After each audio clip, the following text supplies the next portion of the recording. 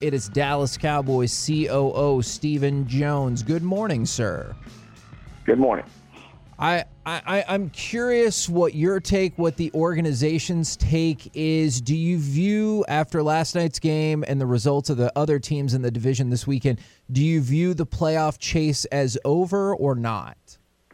Yeah, we right now where we are is it's just week to week. We've got to go out and go to work every day. Obviously, on the defensive side of the ball, especially the running game, it's just we're not executing right now. We're not good at stopping the run. Obviously, it speaks for itself.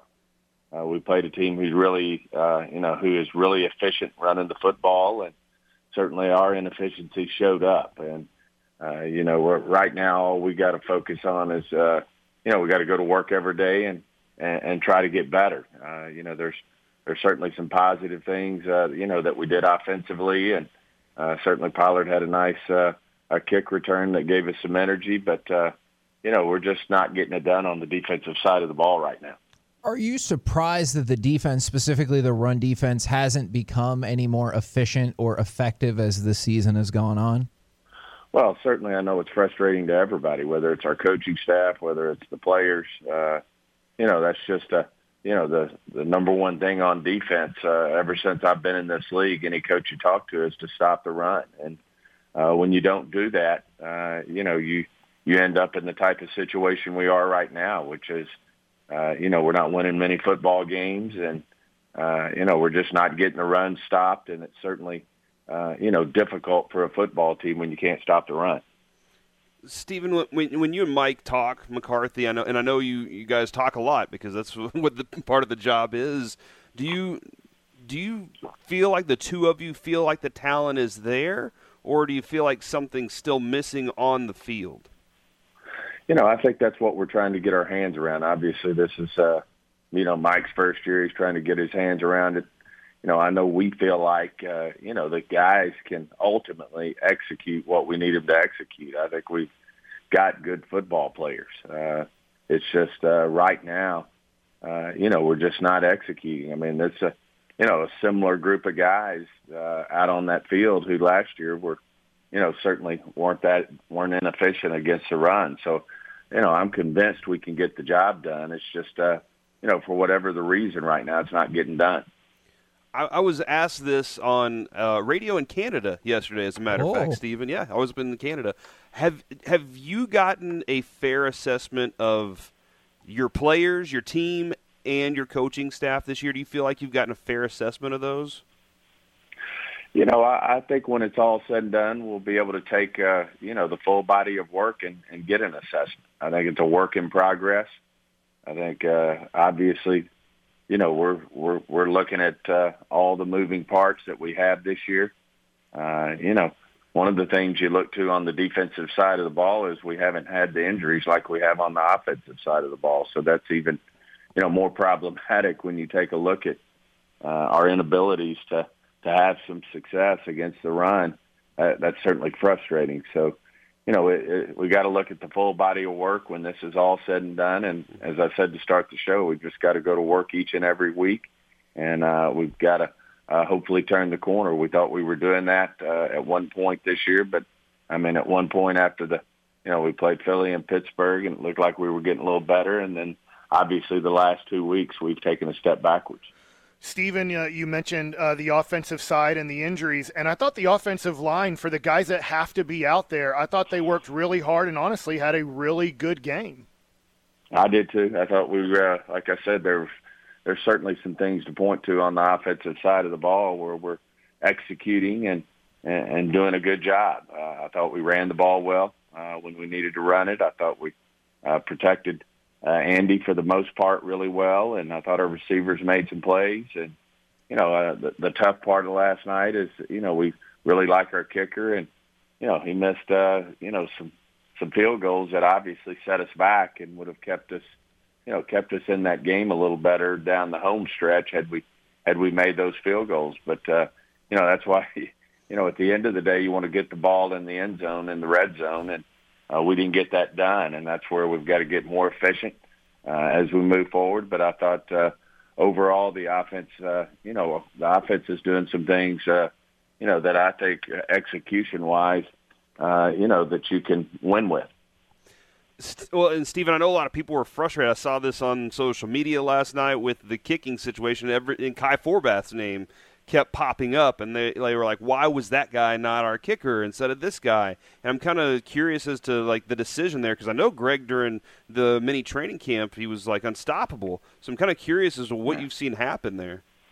Well, Greg's a talented guy, and certainly you just, we have a lot of confidence in him. I think he, certainly has all the talent to be one of the better kickers in this league. He's got a powerful leg. Those were, certainly not chip shots. 2 of the 3 were certainly not chip shots that he missed. And certainly you look at the kicker on the other side of the ball, and, he misses one that he's probably going to – I think he'd made 70 in a row from that distance. But, we just got to – that kicking situation is a cold night, and we just didn't get the job done. Talk with Stephen Jones right here on 105.3 The Fan. I'm curious, not just for you, I'm sure all teams have to do this balancing act, whether it's Greg Zuerlein, whether it's players on the defense, whether it's whoever. How do you make that determination, or how do you balance out, I've seen you do it in the past, but I don't know if you can do it anymore in the future. Maybe it's because the player's gotten older, maybe their skills have diminished, or whatever the case may be. How do you determine that you did it in the past, but I don't know if you can do it anymore? Yeah, I mean, that's like you said, that's the balancing act. You certainly look at the full body of work. You look at, where they are in their career. Are they on the, the front side of it? Are they in their prime? Are they on the back side of their career? And those are all things that you measure. And certainly that's what we'll be doing in the off season, is looking at the full body of work for this year, and then looking at the full body of work for what we feel like that player's done. And then, that's when you make your decisions. But, right now we've got 4 games left to play. We've got to go to work and make really get after it in terms of, making improvement. And right now we're making some improvement in some areas, but certainly defense, we've got to take some big steps to see where we're going to go on the defensive side of the football. Stephen, I know you're at the game, so you're not watching the game like we are on television and listening to Hall of Famer Troy Aikman, but how much do you hear after a game is over or the next day what one of the greatest Cowboys of all time says about the effort and energy of your team? Well, I don't, those guys are paid to to critique, what they're seeing, and I certainly respect that, but, we're worried about what we do internally and what we're going to do in the future. And we'll be certainly looking at, how hard our players are playing. I do see effort, on both sides of the ball and on special teams. I do think our players are playing hard. I just think right now when you're not executing, some frustration can build up. And certainly our confidence is not where it needs to be, and you don't have your confidence and you're not executing, then you can have some frustration. We understand that, and we've got to certainly continue to work to be better at that. Kind of along those lines, does it frustrate you at all when questions are directed towards next year, when you've pointed out y'all still have the Bengals coming up, you still feel like the season is still viable? Does it frustrate you when the questions start to steer away from this season?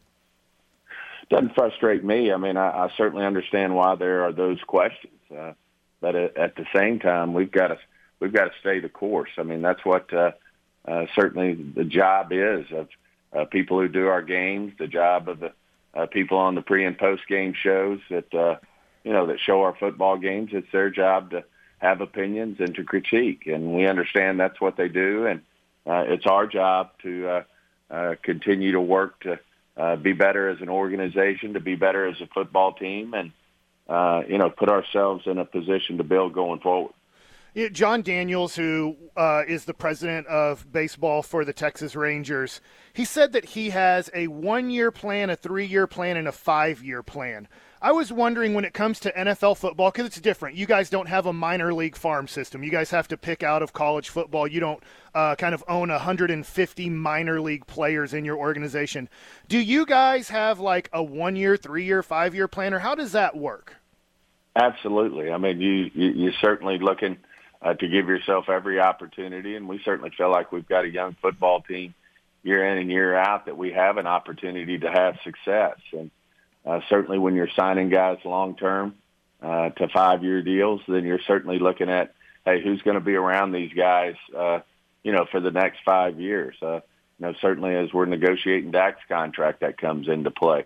You sign an Amari Cooper, you sign, you've got offensive linemen. We just signed Lyle a couple of years ago. All those things play into the, to the 1 year, the 3 year, and the 5 year. And certainly, as you've seen, we'll do 2 and 3 year deals as well.